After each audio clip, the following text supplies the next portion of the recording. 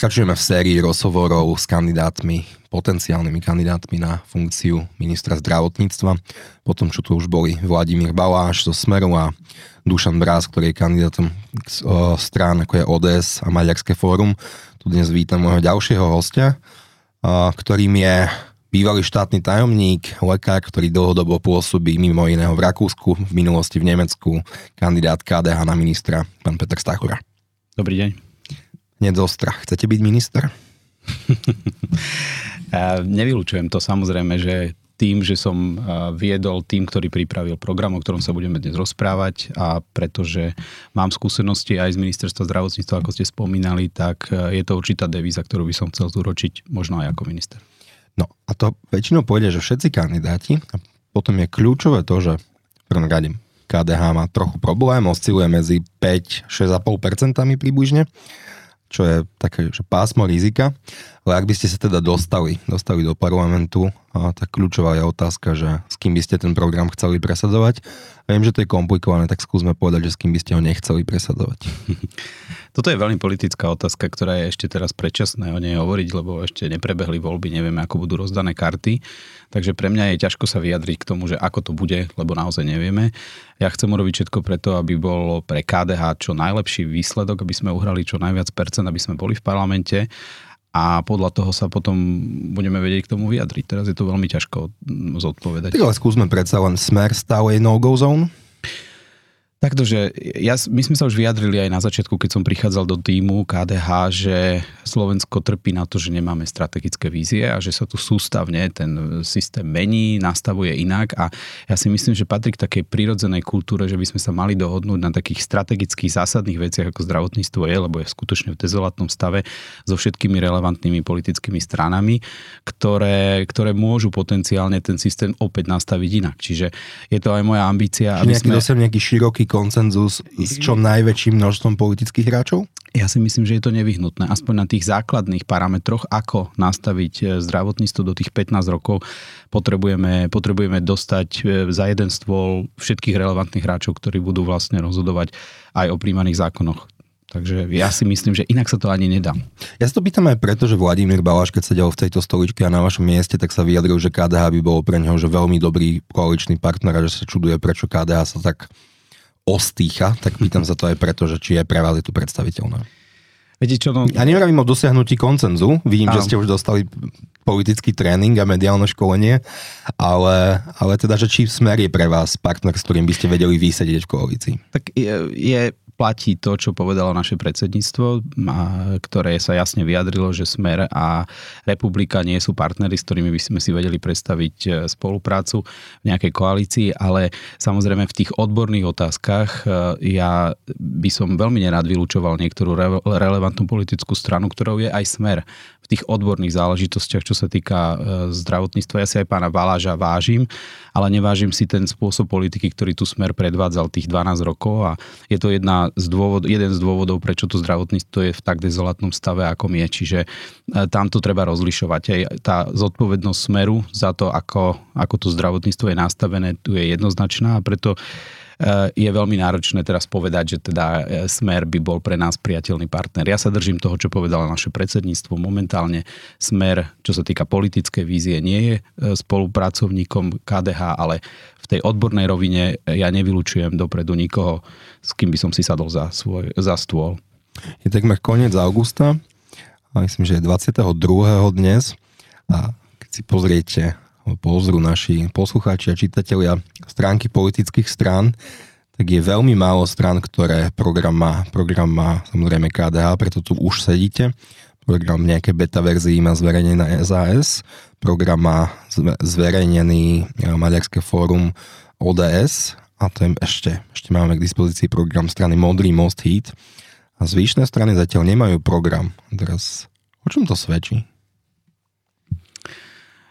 Svedčí to o tom, aký elektorát máme v našej krajine. Pravdepodobne tie programy nie sú to, čo vyhráva voľby. Pravdepodobne je to niečo, čo veľmi málo ľudí číta, veľmi málo ľudí zaujíma.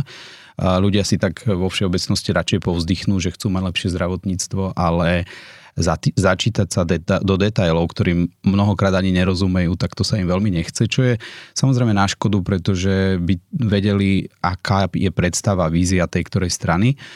My chceme robiť konzervatívnu, ale slušnú a konštruktívnu politiku a k tomu patrí to, aby sme zverejnili program dopredu.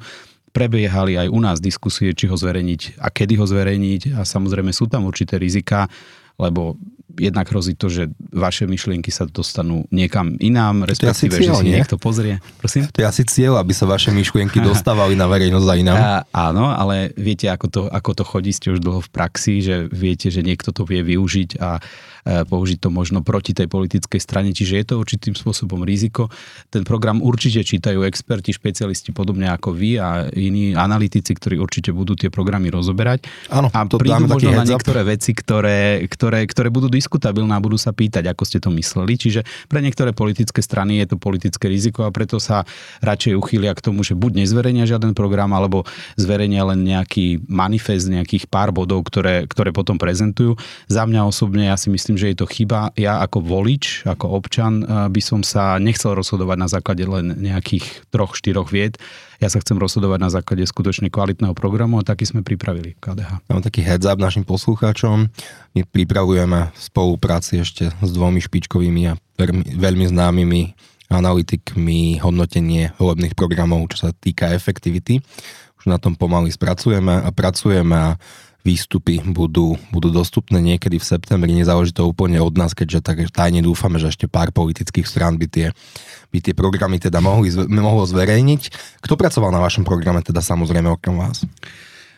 Taktože tento program vznikal po poctivej práci. My sme si prešli niektoré komory, ktoré sú relevantné v rámci sektora, prešli sme si kľúčových hráčov, ktorí nám povedali. Viete, snažili sme sa rozprávať so sestrami, s lekármi, snažili sme sa rozprávať so zástupcami súkromných lekárov, s ostatnými hráčmi, ktorí majú čo do toho povedať. Čiže sme sa snažili pýtať na to, čo sú najdôležitejšie 3 body, ktoré ich najviac trápia, čo by trebalo urobiť.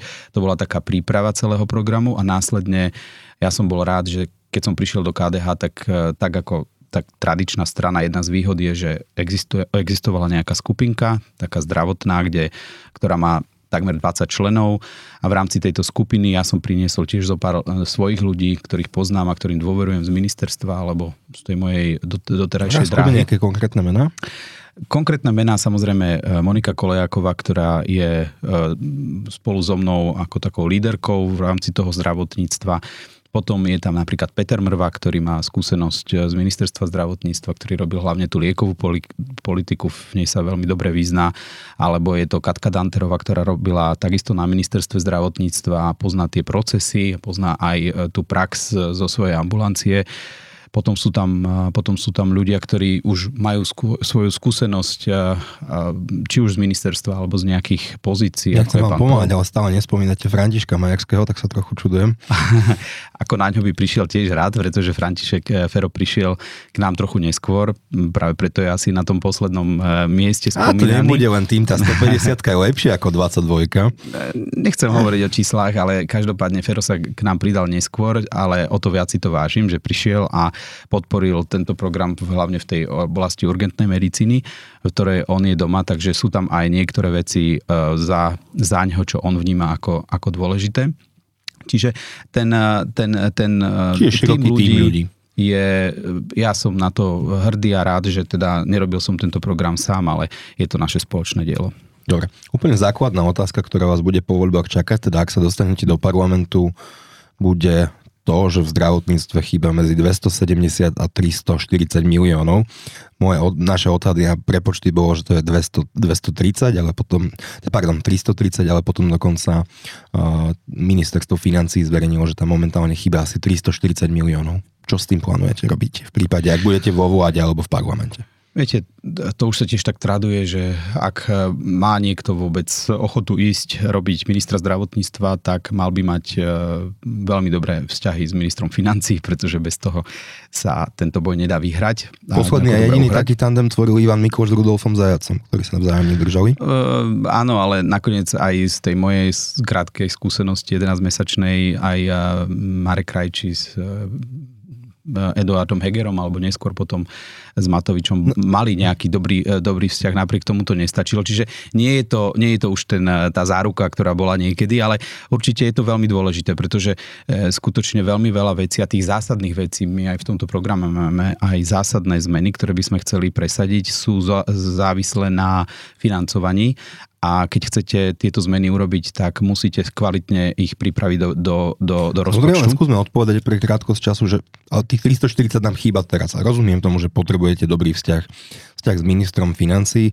Dúfajme, že aspoň 2-3 mesiace by tam dobré vzťahy mohli byť. To je akurát od oktobra do konca roka. Tak čo s tým? Tak predpokladám, že už rozpočet na následujúci rok už bude pripravený. Proste tam už nevieme zasiahnuť. Môžeme zasiahnuť ďalšieho rozpočtu a v tom rozpočte jednoznačne... Do tohto potrebujete zasiahnuť. Do tohto musíme dofinancovať to, čo tam bude chýbať. Samozrejme, tie peniaze sa musia niekde nájsť. Proste my ako štát máme nejaké zdroje a musíme si povedať, čo sú priority. Pre mňa je jednoznačne priorita zdravotníctvo. Tých 330 miliónov musíme niekde nájsť, lebo nemôžeme teraz očakávať, že zreformujeme alebo zefektívnime chod zdravotníctva za niekoľko mesiacov. Ako z vášho pohľadu dolujeme tých 330-340 miliónov? Jediný momentálne schodný spôsob je za poistencov štátu, aby sa proste dofinancoval sektor cez tento mechanizmus, ktorý je tu na dostupný. Hej, ako inú možnosť, ktorá by bola spravodlivá pre všetkých poistencov, momentálne nevidím. Teda selektívne dofinancovanie cez jednu poisťovňu nie. To je vaša odpoveď. Takto.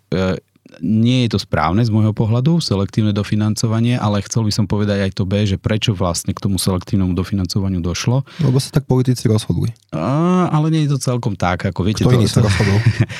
Problém je v tom, že skutočne tam bola obava, že peniaze, ktoré sa dolejú do celého systému, tak nebudú slúžiť len na zdravotnú starostlivosť, ale môžu slúžiť aj na napríklad vytváranie určitého zisku pre súkromné zdravotné poisťovne, ktoré si ich môžu potom vyplatiť ako dividendu svojim akcionárom a vlastne to bol hlavný dôvod, prečo sa to prechádzalo.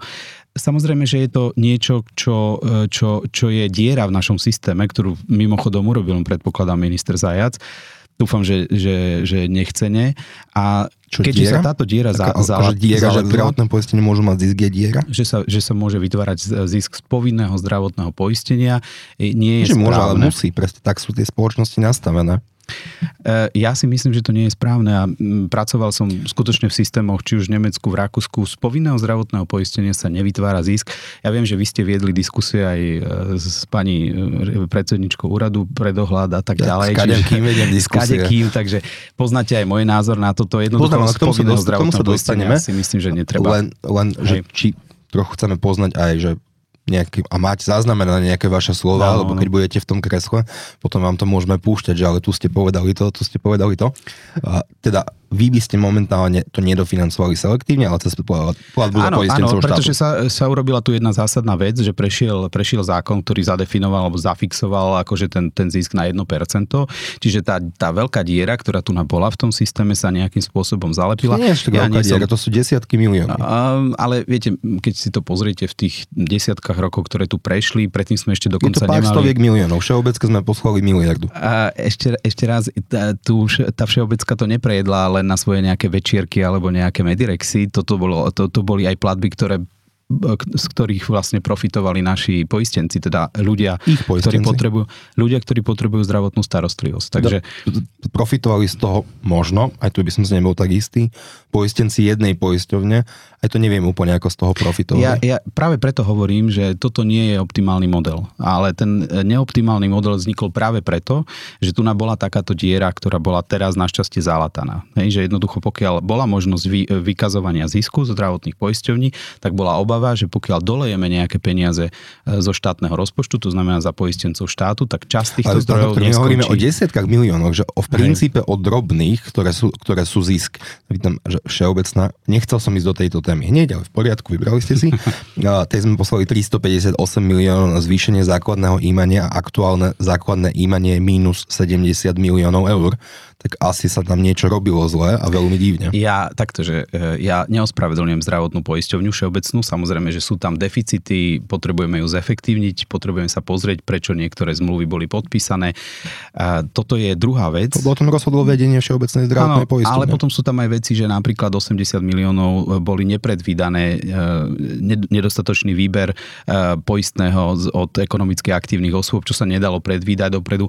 Inak celkovo nastavenie rozpočtu na nulu je niečo nepredstaviteľné. Väčšinou sa robia určité mierny pufer, cez ktorý vlastne tá poisťovňa vie nejakú tú stratu vykrývať a robiť rozpočet na čiernu nulu, to proste väčšinou nevíde. Bohužiaľ teraz to naozaj nevyšlo, 80 miliónov, ako som spomínal. Trikrát za sebou, že ale ani približne. Ten rozpočet, to je, ako sa formuje, ako sa vytvára, celé to je zle nastavené, to treba upraviť. Viete, aj vstup do rozpočtu počas roka, kedy vlastne ten rozpočet prebieha, je veľmi nešťastné riešenie. My nemôžeme prichádzať s novými a novými liekmi, novými a novými... Naražiť na predvídateľnosť financovania. Samozrejme. To financovanie, viete, my to máme tu v programe, možno otvorím tu jednu tému, centrálny nejaký rozhodovací orgán. To, čo majú v Nemecku... To mi znie strašne. Znie to strašne, veľmi to evokuje 89 a doby predtým. Áno, ale nie je to tak, ja vám to vysvetlím, aby ste sa Dobre, nevali. ale ešte, aby sme teda dokončili. Dokončíme rok 2023, teda vaše riešenie je... Moje riešenie by bolo... platbu cez poistencov štátu. Cez poistencov štátu, lebo je to najsprávnejšie. Ale toto už nie je otázka na mňa, to už je otázka skutočne na ministra financií. Jednoducho tie peniaze sa tu musia nájsť, pretože my nemôžeme nechať ten celý systém vykrvácať, pretože tie peniaze nemáme. A ja si myslím, že toto je aj podmienka, ak by som sa mal stať ministrom zdravotníctva, ja musím trvať na tom, že zdravotníctvo je priorita a tie peniaze sa tam musia nájsť. V poriadku? A teraz ešte chvíľu dokončíme financovanie ako také. Henrieta Tulejová, analytička, ktorá bola mojou hostkou veľmi nedávno, minulý týždeň vydala veľmi nedávno publikáciu, ktorá pojednáva mimo iného o tom, že len oproti Českej republike máme v systéme o 2 miliardy eur menej a sa vôbec nebavíme o investičnom dlhu, ktorý je radovo niekoľkonásobne vyšší. Podľa výpočtov, ktoré máme k dispozícii, už dnes vieme, že aj kvôli platovému automatu platy a lekárov nemocničných sa navýšia o takmer 8%, čo bude stať ďalších 200 plus miliónov. Ako z vášho pohľadu dostaneme do zdravotníctva viac peňazí? Aspoň napríklad o tú 1 miliardu. A samozrejme, že musíme zvyšovať postupne počet alebo percento hrubého domáceho produktu, ktorý dávame na zdravotníctvo. Stále nedosahujeme, nie že priemer Európskej únie, ale naozaj nám utekajú naši najbližší susedia ako Česká republika. Treba sa pýtať aj to, čo som sa pýtal, myslím, v nejakej diskusii, že či to nie je na úkor štátneho dlhu, čo v Českej republike pravdepodobne tak je, pretože tie krajiny a tá zvyšovanie ich ekonomickej sily ide pomalšie ako tá spotreba zdravotnej starostlivosti alebo potreba zdravotnej starostlivosti, ale ak chceme mať kvalitné zdravotníctvo, tak my ho nemôžeme robiť so zdrojmi, ktoré máme momentálne k dispozícii. Čiže súhlasíte s tou tézou, že približne aspoň miliardu tam potrebujeme dostať viac ročne? Určite, lebo v roku 2019 sme dávali na hlavu plus minus 2100 eur, Česi 3200 a Rakúšania 5600. Ale naše túžby sú rovnaké ako toho Rakúšana. My chceme tiež najmodernejšiu liečbu a dobré nemocnice a tak ďalej a to sa nedá. Čiže ale ja rozumiem aj tomu, že nemôžeme ísť gréckou cestou a sa nejako extrémne zadlžovať, čiže musíme hľadať nejaký pomer toho možného a toho, čo ale je nevyhnutné, aby vôbec ten systém nejakým spôsobom fungoval. Čiže to je jedna vec, navyšovanie nejakého percenta. Podielu HDP, dobre? Podielu HDP. A potom po uprataní vecí s našimi poplatkami a s doplatkami, ktoré naši pacienti musia momentálne uhrádzať. Čiže to upratanie, že transparentnenie? Aj. Môžeme sa k tomu dostať, lebo je to jedna dôležitá časť toho programu, ale pokiaľ by sa nám podarilo relatívne rýchlo upratať, tak vznikne tam podľa mňa priestor na nejaké pripoistenie, ktorým by vlastne mohli tiesť ďalšie zdroje do zdravotníctva. No a potom je to využívanie tých eurofondov plánu obnovy, veď tu boli nejaké peniaze, ktoré sme žiaľ nevyužili optimálne, takže ešte nevieme, či ich využijeme vôbec. Kombinácia týchto troch vecí je to, kde by sme chceli hľadať zdroje.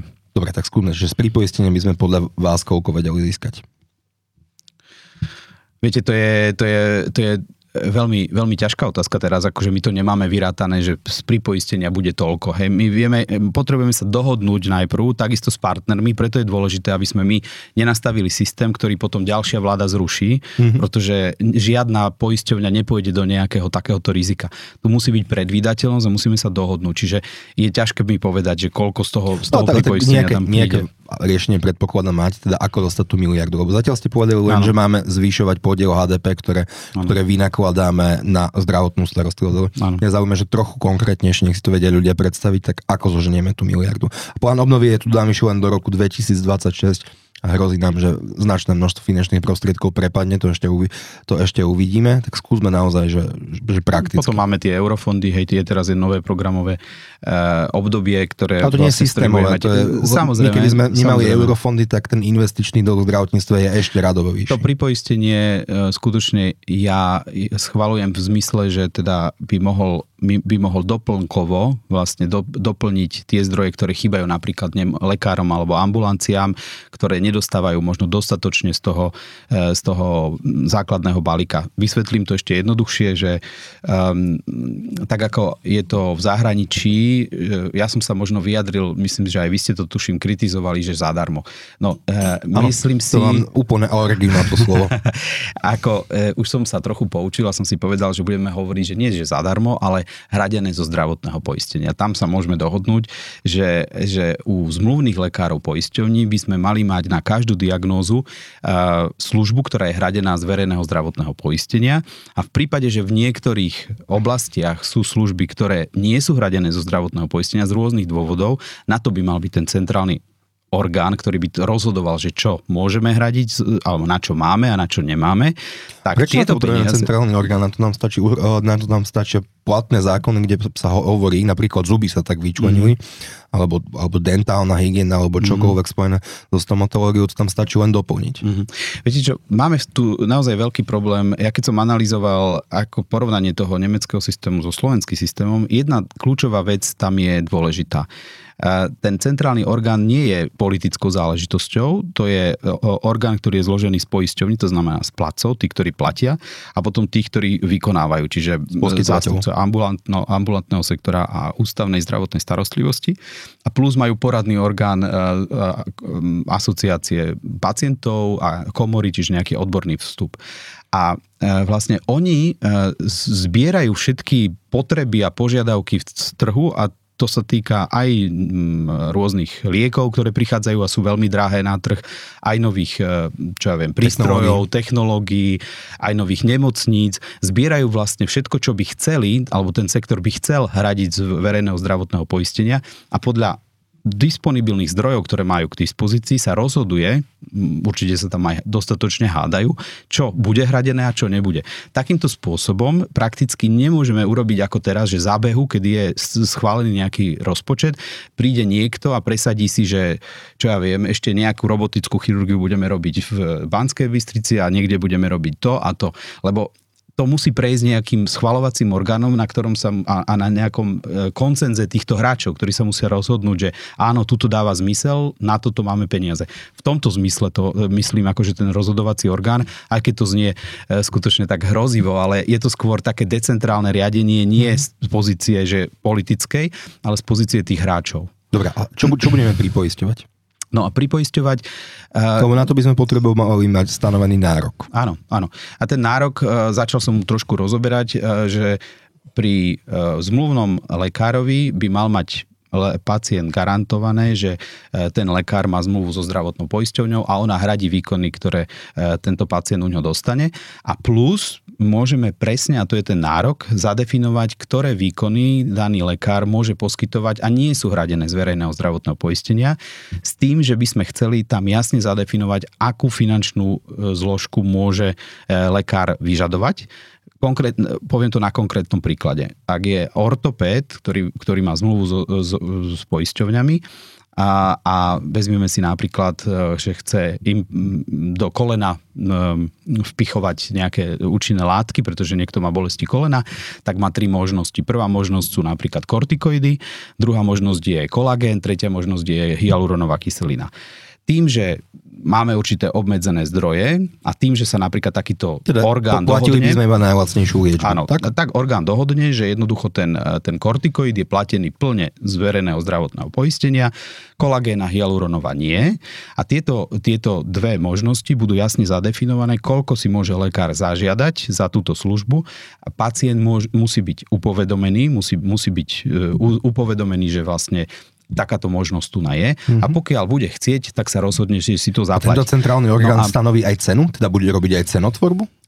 Toto je už na diskusiu, že či to má robiť. Ten centrálny orgán by mal naozaj len rozhodovať na základe nejakých inputov z rôznych oblastí. Napríklad NIHO, Národný inštitút pre hodnotu a technológie, mu pripraví nejaký materiál ohľadom napríklad lieku, ktorý prichádza na trh a tento centrálny orgán by to mal zobrať na vedomie, že či má pridanú hodnotu, nemá pridanú hodnotu, môžeme si to dovoliť, nemôžeme si to dovoliť. Takisto, keď to príde z kategorizačnej komisie napríklad nemocníc, ktorá dá nejaké odporúčanie, tak ten centrálny orgán by mal potom rozhodnúť, máme na to, nemáme na to a nie je za to zodpovednosť. Tak si to ale rozhodne máme na to, nemáme na to a zároveň vo vašej perspektíve si, ale ja to budem môcť zaplatiť, tak? Že keď na to nemáme. Áno, samozrejme. A na to má slúžiť to pripoistenie, aby sme boli trochu konkrétnejší. No áno, a v prvom kroku musíme urobiť toto, že jasne zadefinovať, ortopéd môže týchto 10-12 položiek žiadať extra platbu. Hej. Musíme mu povedať, že koľko si môže pýtať od do. A prečo od do? Lebo vy rád používate tie kaderníctva, to som si všimol. Áno. A tam nikto im nehovorí, že od do. Viete čo, lebo je to dôležité možno aj pre to budúce pripoistenie, lebo aj tá poisťovňa nebude chcieť, aby niekto si zapýtal cenu, ktorá je mimo dobrých mravov. Vezmeme si, že za každý výkon poisťovňa by mohla zaplatiť len toľko, čo je ochotná. Tam je áno, ale spolúčasť. Viete, keď sa nám bude meniť a stále je tu na menej lekárov, je tu väčší tlak, tak môže sa stať, že z dôvodu toho, že tá sila lekára, ktorý bude jedinečný v rámci nejakej oblasti, si bude zdvíhať tú cenu stále viac a viac, lebo je exkluzívny, lebo nikto tam v tom okolí nie je. To tak funguje vždy. Presne, no ale práve preto my chceme budovať nejakým spôsobom udržateľné solidárne zdravotníctvo a nechceme vlastne exponenciálne zaťažovať tých občanov. Čiže preto si myslím, a je to spravodlivé povedať, lebo nie je to predávač kabeliek. Ako lekár, aj keď je nezmluvný a to bož zmluvný lekár, je to regulované povolanie. Je to povolanie, ktoré musí dodržiavať určité zásady a tie zásady vieme nastaviť. A toto nie je nejaký výmysel, toto funguje skutočne v Nemecku a majú koeficienty na takéto extra výkony, ktoré im zadefinujú, že koľko si môžu zapýtať, minimálnu, maximálnu hranicu. Hej, a ak chcú si zobrať tú maximálnu hranicu, to je napríklad 3,5 násobok nejakej ceny, ktorú hradí verejná poisťovňa, napríklad ak nemajú zmluvu s poisťovňou, tak to musia zdôvodniť, že prečo 3,5 násobok. Hej, že 2,3 násobok je normálne. Lebo toľko chcem, presne tak. Hej. A takto si cením svoju prácu. Ešte raz, nie sme v obchode, kde funguje ten krásny trh, ktorý to všetko reguluje. Zdravotníctvo skutočne je špecifikum.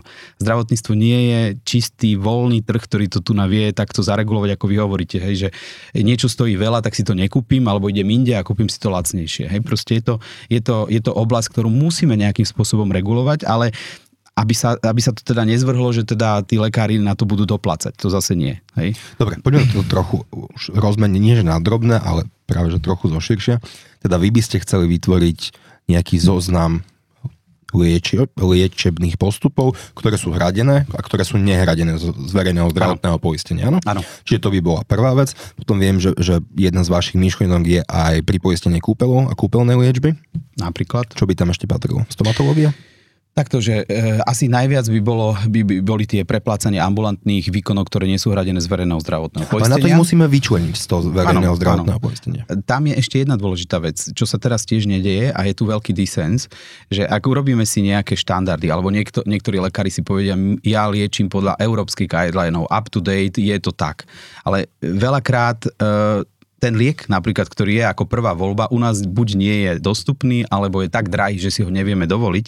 Čiže ten centrálny rozhodovací orgán by mal mať dosah aj na tvorbu tých štandardov, že ak povie, že tento liek si nevieme dovoliť, tak alternatívou, ktorá pre Slovensku prichádza do úvahy, je to. Aby sa nestávalo, že lekár jednoducho odporúči pacientovi niečo, čo na slovenskom trhu prakticky nie je hradené alebo nevie si to zabezpečiť. Neviem, či som vás trošku nezamotal, ale... Skúsme príklad, lebo to sa stáva pomerne bežne, že tie lieky zabezpečiť vieme, akože, že farmafirmy nám to vedie dodať, po prípade nám to vie vyrokovať poisťovňa, ale potom si to platíme sami, poisťovňa nám môže poskytnúť príspevok. Čiže na toto náražate? Áno, náražam na to, že niektoré štandardy, ktoré sú v Európe zadefinované a postupujú takto lekári, tak nie sú uskutočniteľné na Slovensku. Že musíme ich stále nejakým spôsobom trochu prispôsobovať našim možnostiam. Hej, na to náražam. Dobre, tu máme pripoistenia, ale z pripoistenia miliardu nedostaneme. Tak odkiaľ? Viete, lebo to je o financovaní zdravotníctva, čiže to nie je, že otázka na potenciálneho kandidáta KDH na ministra financií. A mňa zaujíma, že či vieme a máme predstavu o tom, ako tú miliardu tam dotiahnuť. Ja si myslím, a či chceme? Legitímne povedať, že aj nechceme? Áno, ale toto už je vec aj nejakých koaličných rozhovorov. Povedať si, čo sú naše priority. Či je priorita zdravotníctvo, alebo je priorita navyšovať peniaze na zbrojenie alebo na armádu. To už je skutočne vec. Samozrejme, že teraz tá situácia tak vyzerá. Ale z môjho pohľadu, ja som síce veľmi namočený v tejto oblasti, takže nie som celkom objektívny, ale z môjho pohľadu to zdravotníctvo dlhodobo stráca a potrebujeme tie zdroje navýšiť a ten základný navyšovací model je to percento HDP. Čiže my z toho pripoistenia nemôžeme čakať teraz zázraky. A kým sa to urobí, tak to bude trvať. Čiže prvá možnosť je tá a potom druhá možnosť, o ktorej nehovoríme často a nehovoríme radi, ale musíme začať aj zvyšovať efektivitu. Tá efektivita tu v mnohých oblastiach chýba. Ľudia cítia strach a neistotu. Úzkosť a beznádej. Som Andrea Letanovská a ako primárka na Áre a záchranárka bojujem o životy ľudí. Tak som prisahala. Preto sa nedokážem nečinne prizerať, ani keď ide o osud Slovenska. Cítim to, čo vy, znechutenie a hnev, keď vidím, ako sa politici sebecky starajú o svoje egá a peňaženky. Akú krajinu necháme deťom, ak to teraz vzdáme? Ak do politiky nepôjdu slúžiť ľudia, ktorým ide viac o iných než o seba, ostane tam len arogancia, hádky a zloba. Demokrati slúžia ľuďom a do služby sa hlásim aj ja. Pokojne a bez chaosu.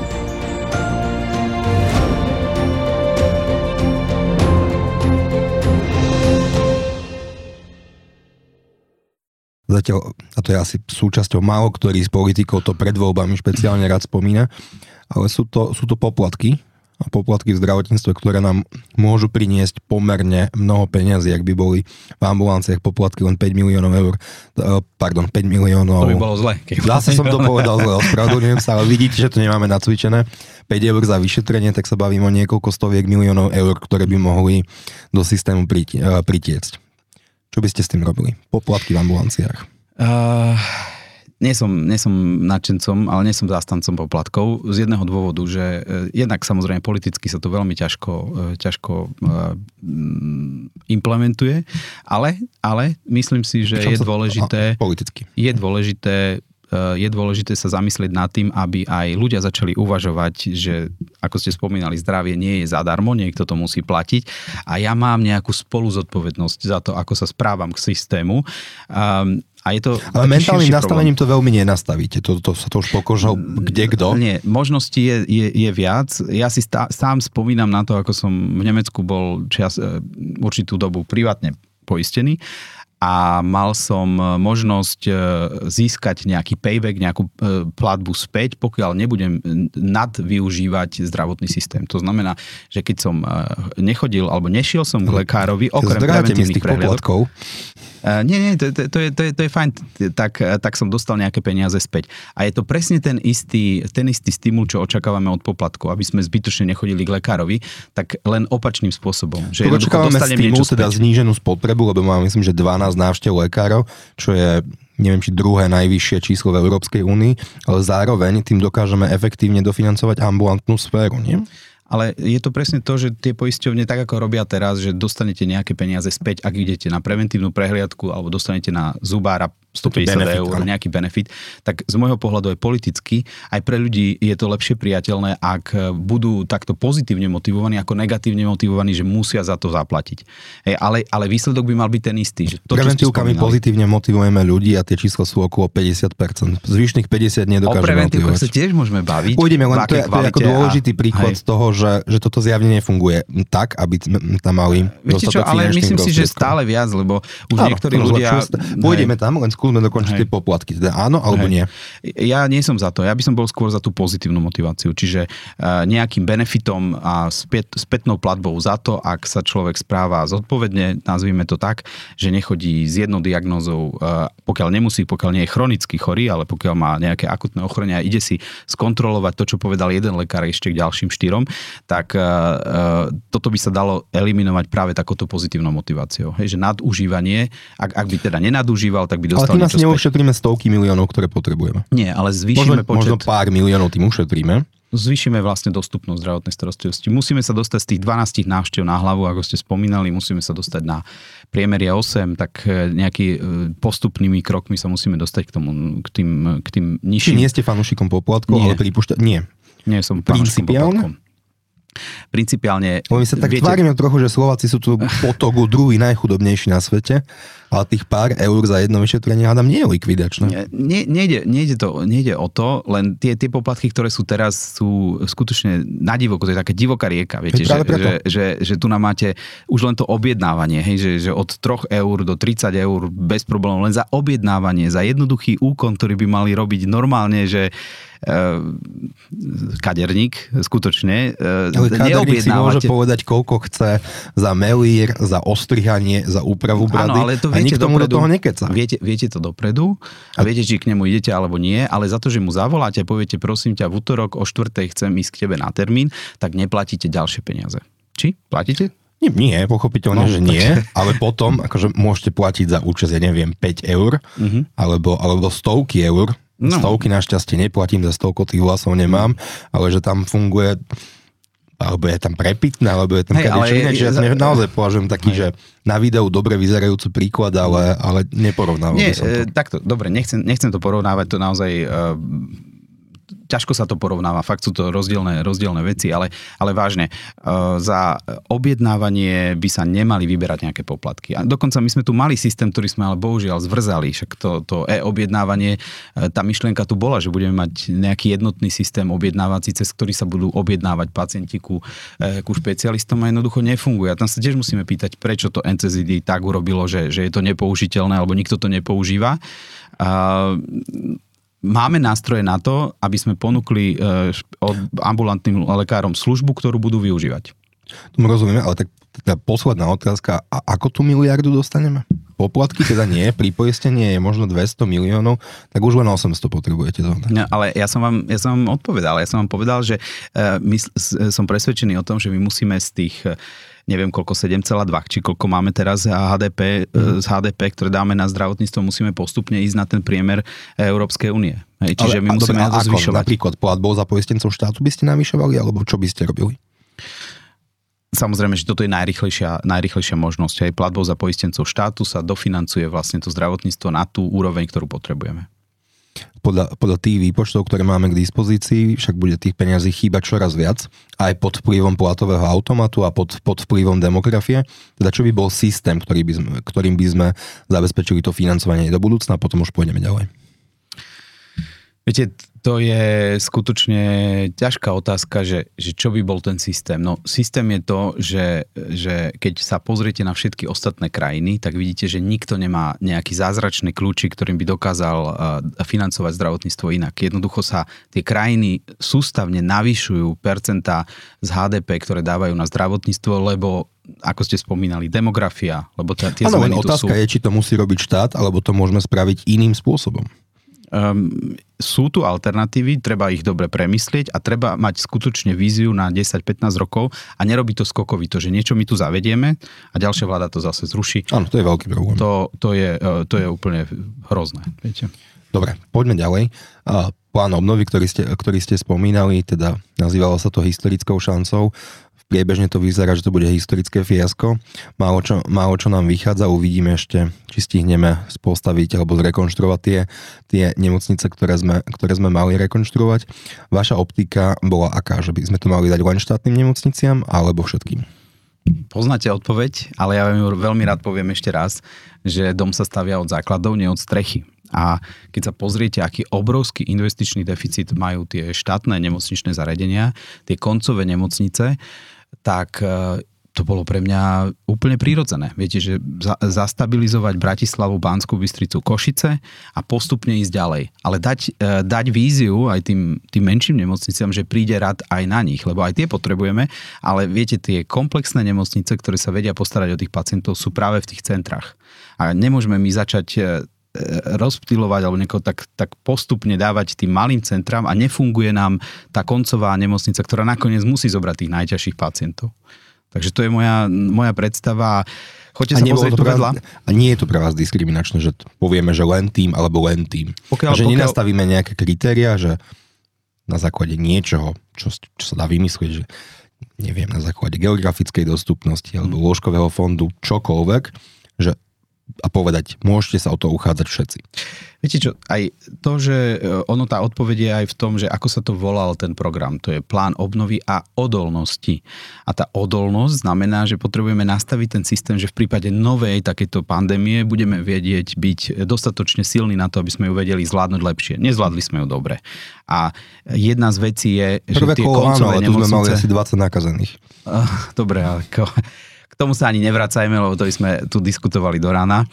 Ale tie nemocnice, ktoré zohrávali kľúčovú úlohu, to boli tie krajské nemocnice, ktoré nakoniec sanovali celý ten systém.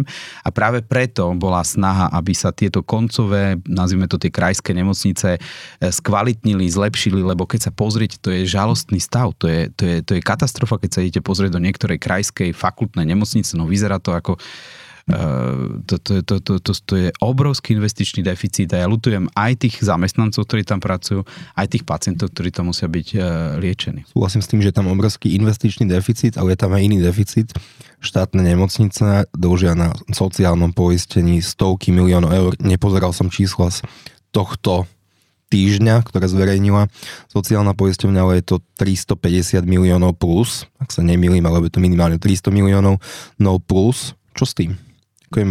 Ako je možné, že toto sa nerieši vôbec? Veľmi, veľmi nešťastné je to skutočne, čo sa týka toho zadlžovania, sústavného zadlžovania štátnych nemocníc. S tým treba nejakým spôsobom skončiť, pretože to je taký blúdny kruh, že nemocnice si jednak v tých verejných obstarávaniach, keď si objednávajú nejaké produkty, tak sa málo solventné firmy ani neprihlásia, pretože nemajú šancu, lebo vedia, že tá nemocnica im nevie zaplatiť na čas, takže sa prihlasujú väčšinou len tí silní hráči a tí si zase zvyšujú prírážku, dávajú si nejakú rizikovú prírážku k tým ani tovarom. Ani sa im nečudujeme, ale potom sa divíme, že Rostok, ktorý v Česku nakupujú za 100 eur, my ich nakupujeme za 120, viete, že a pritom sme ekonomicky slabšia krajina, čiže ich vynakladáme väčšie prostriedky finančné na na tieto položky.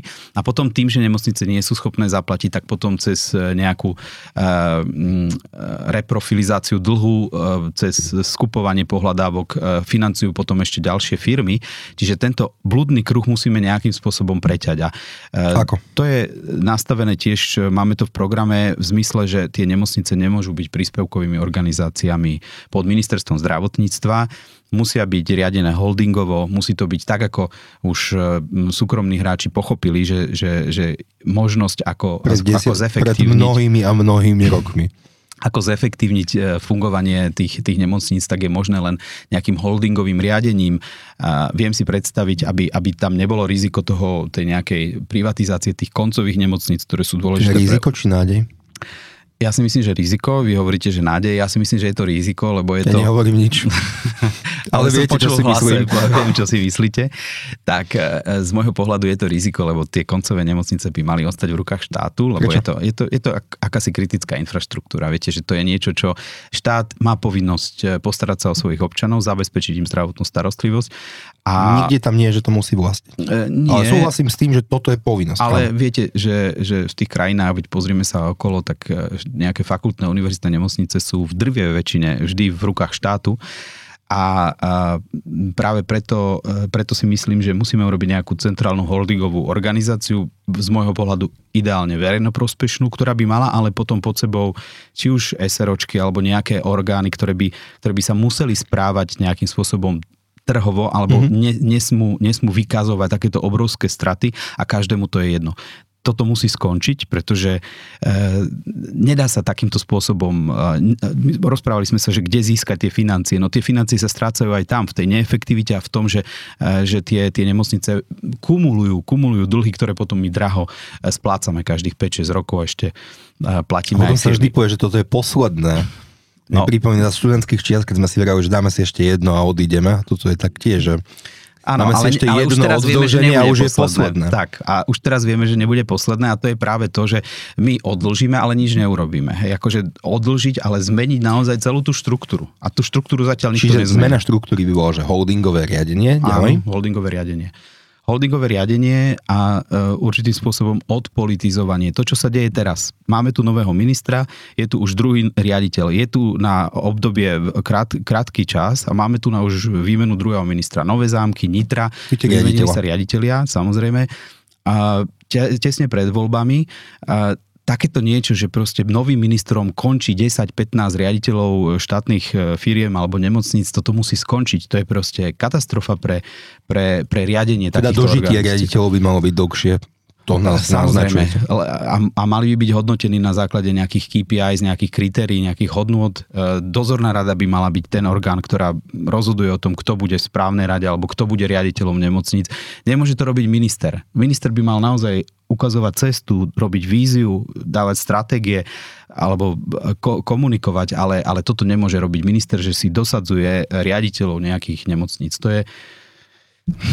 Čiže trochu hovoríte o politizácii riadenia zdravotníctva? Bez toho to bohužiaľ nepôjde. A ja mám pocit, že doteraz skutočne to tak bolo, ako keby politická strana si robila aj zo zdravotníctva trošku trafiku, že teda dostanem sa k moci a mám tam kopu miest, ktoré potrebujem vymeniť. Čo sa týka riaditeľov, tak toto určite nie sú tie miesta, ktoré sú politické. Ja rešpektujem, že v tom na ministerstve... Je to štátna firma, všetky funkcie v štáte, ktoré sa obsadzujú, tak to sú politické. Áno, ale tá nemocnica predsa má určitú zodpovednosť voči ľuďom v nejakom regióne. To bez pochyby. Tá nemocnica by mala fungovať, prosperovať, rozvíjať sa, nejakú stratégiu a nemôže tam každý rok sa meniť vedenie. Takto sa nedá riadiť nič. Ďakujem. Veľkou témou je aj dostupnosť zdravotnej starostlivosti a zlepšená dostupnosť a myslím, že aj vy veľmi akcentujete čakacie doby. Tak ako by sme zlepšili dostupnosť zdravotnej starostlivosti? Opäť na to budeme potrebovať tých 800 miliónov, ktoré sme ešte nezaznali. Ťažká téma, veľmi, veľmi ťažká téma, lebo dostupnosť vieme, sú tu dlhodobé riešenia, krátkodobé riešenia. Tie dlhodobé riešenia, samozrejme, keď si pozrieme len pediatrov alebo niektorých zdravotníkov, ktorí chýbajú, tak to to sa nevychová. A to môžeme byť radi, že nejdú do dôchodku, lebo to by sme skolabovali na počkanie. Presne tak, čo sa týka sestier napríklad, tak skutočne za 10 rokov o 17% máme menej sestier do 40 rokov ako pred 10 rokmi. 17%. Pokiaľ my nič okamžite neurobíme so sestrami, tak celý ten systém, ktorý tu máme, sa zrúti, nebude fungovať, nie že sa zrúti, ja nechcem používať slovo kolaps, lebo kolaps nebude nikdy, ale bude dostupná tá starostlivosť len pre bohatých, alebo v niektorých regiónoch, kde tá starostlivosť bude dobrá. A bude sa robiť to, čo poznáme z covidu, teda triáž. Napríklad aj to, ale dostupnosti. Áno, lebo viete, to je to, že politici musia mať zodpovednosť za to, aby ten systém napriek problémom, ktoré máme, napriek tej demografickej zmene, napriek zmenám v tých veciach, ktoré prichádzajú novinkám, novým liekom a tak ďalej, zachoval akú takú solidaritu v tom systéme. Hej, aby proste nebolo to závislé, akú zdravotnú starostlivosť dostanem od toho, kde bývam, alebo od toho, koľko mám peňazí vo vrecku. Hej, a toto je naša zodpovednosť. Ale nie je to jednoduché, pretože tá dostupnosť, vychovať lekára, vychovať sestru a zastabilizovať ho v tom našom systéme, to je vec na dlho. To nie je vec, ktorá sa dá urobiť rýchlo. Ale potrebujeme urobiť. A potom sú tie krátkodobé ukazovateľe alebo veci, ktoré musíme urobiť, a tie sú v prvom rade, už sme spomínali, zredukovať počet návštev lekára. Ako 12 návštev na hlavu za rok, neakceptovateľné. Môžeme hovoriť o preventívnych prehliadkach. Primárnu prevenciu nemusia robiť všeobecní lekári. Primárnu prevenciu vieme posunúť niekde inde a dokonca nemusíme ju robiť duplicitne, že v pracovnom lekárstve niekto má prehliadku vo svojom zamestnaní a potom má ešte duplicitne ďalšiu preventívnu prehliadku. Čiže my tu máme nejaký priestor. Čiže znížením počtu návštev, to je určite pravda. Predoperačné vyšetrenia. Ja som sa venoval predoperačným vyšetreniam, takisto robíme predoperačné vyšetrenia úplne zbytočne. Vo svete to robí anesteziológ, my to robíme duplicitne, že to robí všeobecný lekár aj anesteziológ. Čiže určite aj v tom systéme sú možnosti, ako zredukovať niektoré veci, ktoré sú duplicitné alebo kde sa točia pacienti a nemuseli by. Dobre, ale to asi nie je jediný krok, že znížime teda počet návštev. Je to určite dôležitá vec, ale myslím, že priemerný vek pediatru je 62+, a to je už trošku staršie dáta, tak to bude ešte vyšší. A všeobecní lekári sú 55, 50, 57+, a celkovo lekári v celku starnú. Tak čo s tým? Áno, zase nie sme v tom sami, to nie je ospravedlnenie, ale je to realita, že aj ja som teraz rôzno zistil, robil som taký článok, porovnával som Slovensko, Česko, Rakúsko a Nemecko ohľadom ambulantnej pohotovostnej služby a pediatrov, a v Rakúsku je 609 ambulantných pediatrov. My máme 900 plus minus, a to sme menšia krajina. Oni majú 609. A ako je možné, že vôbec ten systém prežíva? No tak, že o detských pacientov sa starajú tí všeobecní lekári, ktorí sú viac menej aj rodinnými lekármi. Že sa to nejakým spôsobom rozloží, tá zdravotná starostlivosť. Čiže aj tu je tá cesta, že napríklad v tých, a už nehovorím o detských špecializáciách, detského neurologa zohnať, to je obrovský problém. Ale ja sa pýtam, že prečo človek, ktorý má 14 rokov alebo 15 rokov a má nejaký neurologický problém, povedzme epilepsiu, musí ísť k detskému neurologovi a nemôže ísť ku bežnému špecialistovi neurologovi. Máme tu v programe takisto otvoriť treba sú tých detských pacientov, aby tá dostupnosť bola lepšia. A odbúraním vlastne tých zbytočných vyšetrení, čo sa dá urobiť aj dobrým finančným modelom, lebo veľakrát to lekári robia aj preto, aby prežili, tak preto tie niektoré vyšetrenia tam sú, tak ich nastaviť tak, aby nemuseli byť závislí od toho, že si volajú pacienta častejšie ako musia, alebo robia prehliadky, ktoré by ani robiť nemuseli. Čiže tieto veci finančne a obsahovo nastaviť tak, aby tam bol väčší pufer alebo viac možností pre tých, ktorí tú zdravotnú starostlivosť naozaj potrebujú. To je cesta. Vo svojich videách spomínate aj problém čakačiek, teda čakaní na ambulancné vyšetrenia alebo jednotlivé operácie. A to by ste chceli ako zlepšiť? Jedna z tých bodov, ktoré by sme chceli upraviť, sú tie transparentné čakacie doby na operácie, lebo si myslím... A máme dáta o tom, koľko čakáme? máme teraz vyhlášku, ktorá stanovuje, aké sú maximálne, aké budú, alebo mali by byť tie maximálne čakacie lehoty, čiže už tie odborné spoločnosti sa zamýšľali nad tým, že čo je asi taká udržateľná alebo akceptovateľná čakacia doba na niektoré operácie. Nevidel som takú jasnú tabuľku, kde vidíte presne, že v ktorej nemocnice na akú diagnózu, tých hlavných, nedá sa urobiť všetko, samozrejme, bo to je obrovský... Poistenie to majú. Ale len na niektoré, neviem, či to je v všetkých nemocniciach. Overím si to, neviem. Každopádne viem si predstaviť, že nestačí teda vidieť len, že ja neviem, čaká sa na koleno v nemocnici Martin 9 mesiacov, lebo my tu máme trochu deformovaný systém aj tým, že sa platí napríklad za výber operatéra. Prečo je to deformácia? Je to deformácia v tom, že predstavte si modelovú situáciu, že máte tým ľudí, kde sú napríklad 2 atestovaní lekári a 4 neatestovaní mladí lekári. A teraz celkom prirodzene, ako keď sa niekto pýta, že kto je dobrý operatér, tak prichádzajú do váhy tí 2, povedzme, hej, že teda ja si chcem vybrať tohto lekára. Mm-hmm.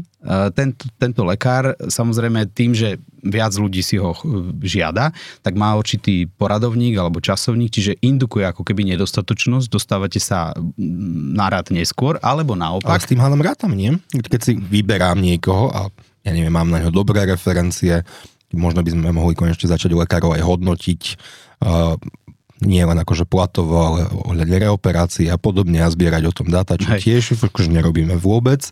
Ale to je asi normálne právo, že vybrať si operatéra, a následne po prípade za to aj platiť.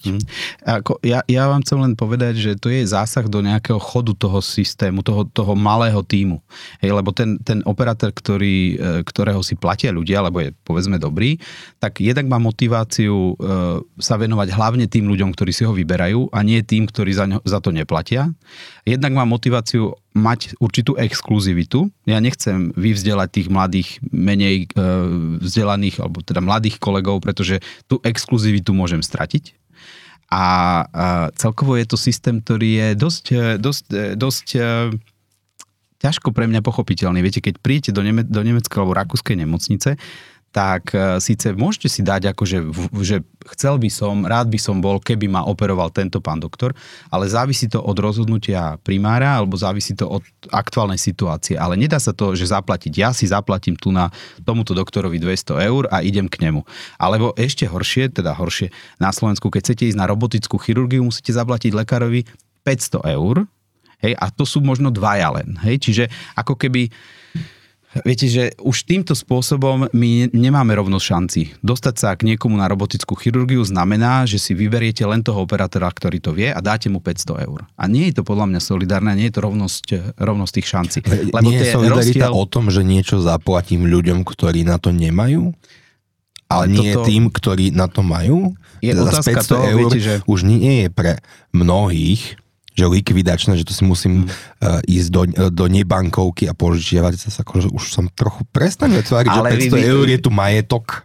Neviem, aké sú vaše finančné pomery, ale viete, my tu žijeme v nejakej bratislavskej bubline. Nechodíte, akože to je hobby, že nemám čo robiť, idem na robotickú operáciu. Ale my tu žijeme trošku v takej bratislavskej bubline, skutočne sú regióny, kde sú oveľa chudobnejší ľudia a majú problém zaplatiť. Ja si vlastním, že o tom je tá solidarita.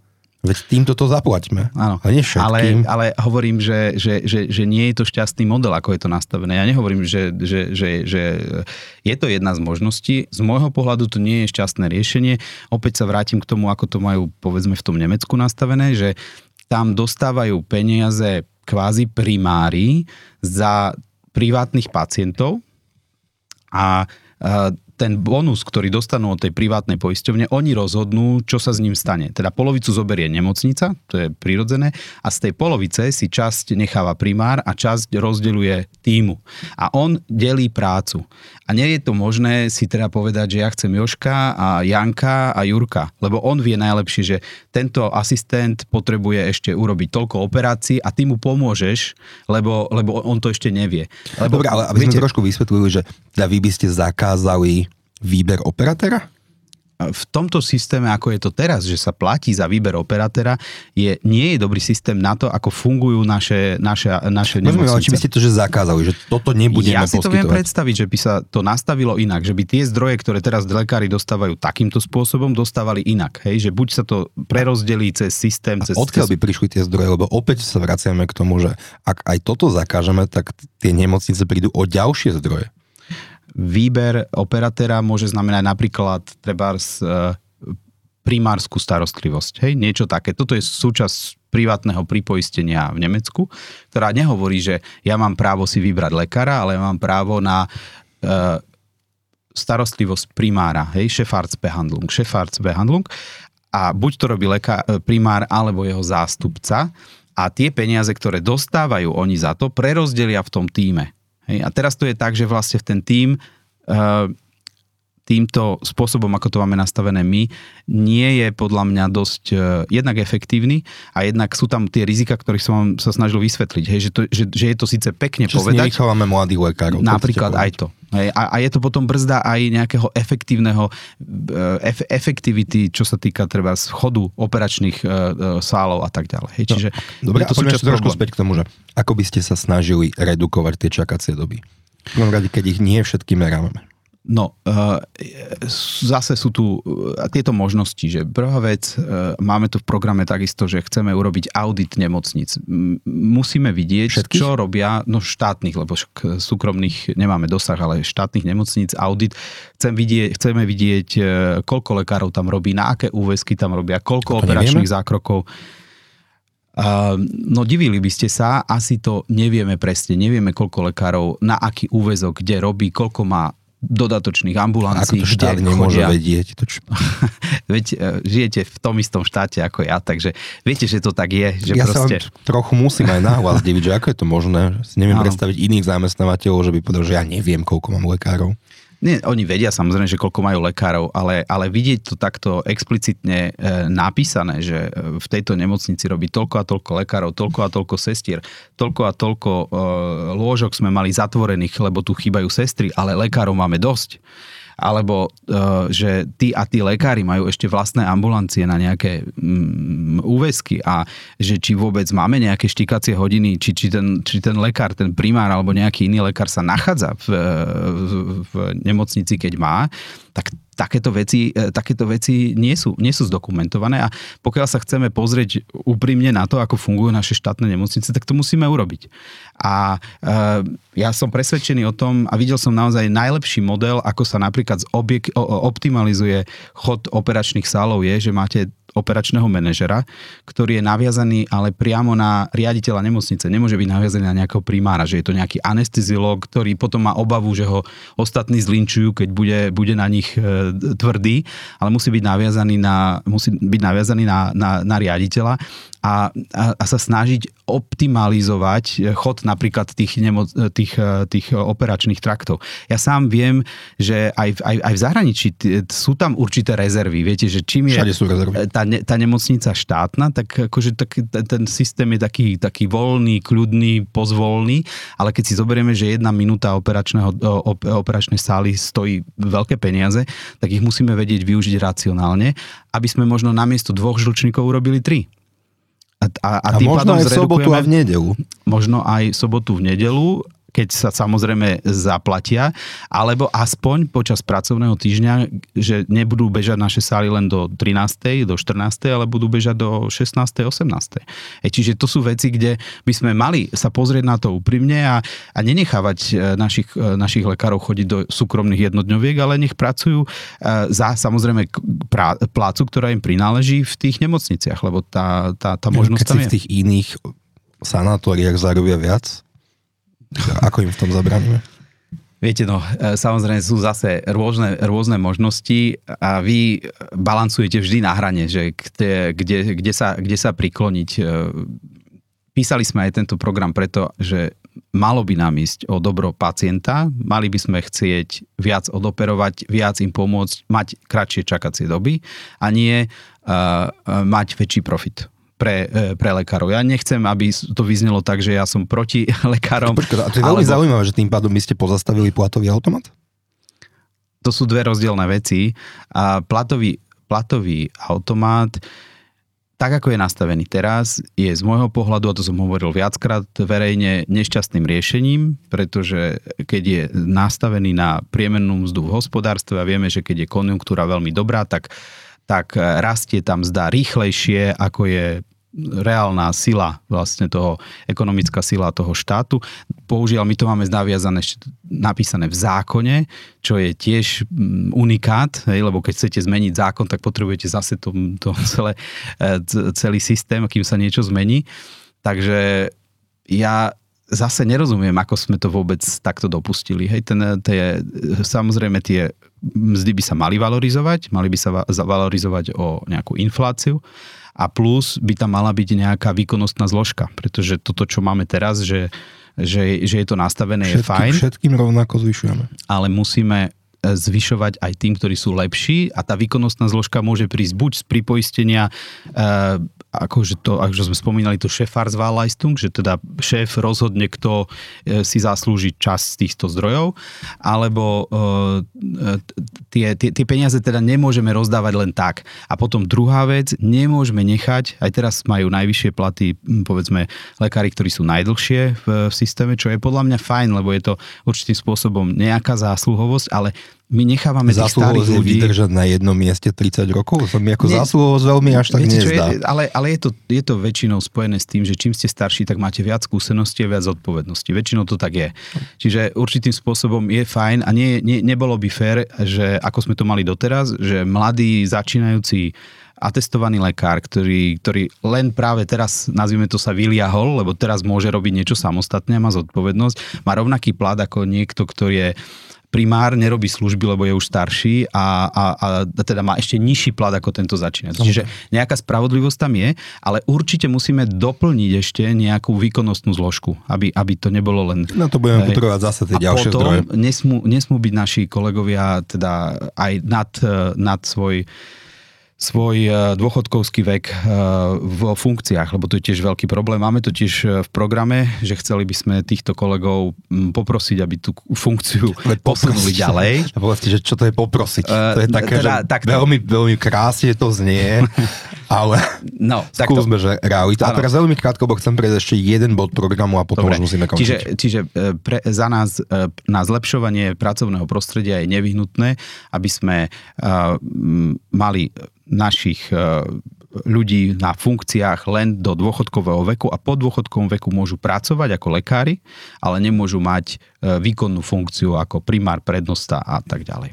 Čiže v preklade, lebo to poprosiť je také, že je to pekné, ale zakázať im, aby mali funkcie.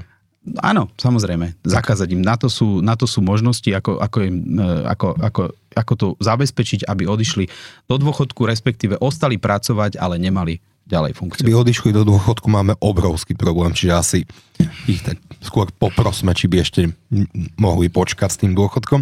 Ale máte jeden dôležitý bod programu a to je z vášho desatora, to je zodpovednosť za vlastné zdravie, naozaj kvôli krátkosti času. Skúsme povedať, že ako chcete motivovať ľudí, aby boli zodpovednejší za vlastné zdravie. Je to veľmi dôležitý bod, že viete, teraz si trošku pomôžem tou prebiehajúcou kampaňou, ktorú máme. Máme stánky zdravia, kde sa snažíme ľudí jednak motivovať, aby si prišli zmerať tlak, zmerať cholesterol, zmerať cukor. A potom vedľa máte nejaké klobásy a guláš? Nie? Počkajte. Musíte sa tam prísť pozrieť, pretože my tam máme jablká, ktoré rozdávame. Nechceli sme, aby to znelo, že je to na guláš by vám viacej prišli. Takto, že pôvodná myšlienka bola, že tam bude len cukrová vata, kofola a tak ďalej, ale presadili sme si, naša skupinka, že tam chceme stánok zdravia. A v stánku zdravia vám garantujem, že dostanete len vodu a jablko. A okrem toho vás poučíme, čo znamená zdravý životný štýl. Máme takisto desatoro pre zdravý životný štýl, kde hovoríme ľuďom, ako dôležitý je napríklad pohyb. Ako dôležité je... Dobre, aby sme to shrnuli, že nejaká edukácia ľudí? Jednoznačne edukácia. Ja som prekvapený, keď sa rozprávam s ľuďmi, že oni to hltajú. Pravdepodobne s nimi o tom nikto nerozpráva. A oni to väčšinou hltajú, len potom to nerobia. Áno. takí sme my ľudia, viete, ale možno, že keď vám niekto niečo povie, tak začnete nad tým uvažovať. A to je proces. Prevencia, to je dlhodobý proces, ktorý začína na školách, ktorý pokračuje v našich masmediálnych prostriedkoch. My tam máme niektoré veci, ktoré sú takisto trošku edukačné. Napríklad chceli by sme, či to je ten cukor, tá motivácia? A mňa zaujíma, či tam máte aj bič. Taký mierny bič. Napríklad, že chceme pre zdravé potraviny, ako je napríklad ovocie, zelenina, znižovať dane, aby sme nerobili len, že zákaz, ale aby to bolo skôr také, že kúpim si to skôr. Dobre, ale viete, ale zodpovednosť pacienta za vlastné zdravie. Mňa napríklad zaujíma, že poruší liečebný režim. Diabet, to je obľúbený príklad doktora Zajaca, že diabetik vyjde z ordinácie a ide na 3 kremeše. Tak či niečo také chcete presadiť? Keď chcete, že akože nejakú penalizáciu za to, že niekto fajčí, alebo že pije alkohol, alebo je obézny, tak to tam nemáme. A ja vám poviem aj prečo, lebo ja som sa na tú problematiku pozeral podobne. Alebo na to, že nepríde na preventívku, alebo niečo podobné, že preventívky tam samozrejme, že máme, že to je veľmi dôležité, ale teda racionálne preventívky také, aby dávali zmysel. Ale keď si pozrieme aj napríklad fajčiarov, alkoholikov, tie dôvody, prečo vlastne sa stali závislými, je to závislosť. Závislosť znamená choroba, sú veľmi rozdielne. A je ťažko súdiť, že kto za to môže sám a kto za to celkom sám nemôže. Fajčiarov je to pomerne jednoduché, nie? Ja to hovorím ako fajčiar. Berte to tak, ale že vy ste čistými placami do nášho systému. Vy platíte veľké dane a žijete kratšie. Bohužiaľ je to tak, hej, takže v sumári vlastne ja by som vás nechcel penalizovať za to, že fajčíte. Je to vaše rozhodnutie, ja ako lekár by som vám povedal, že vám to neodporúčam, rozhodne to nerobte, ale je to vaše slobodné rozhodnutie.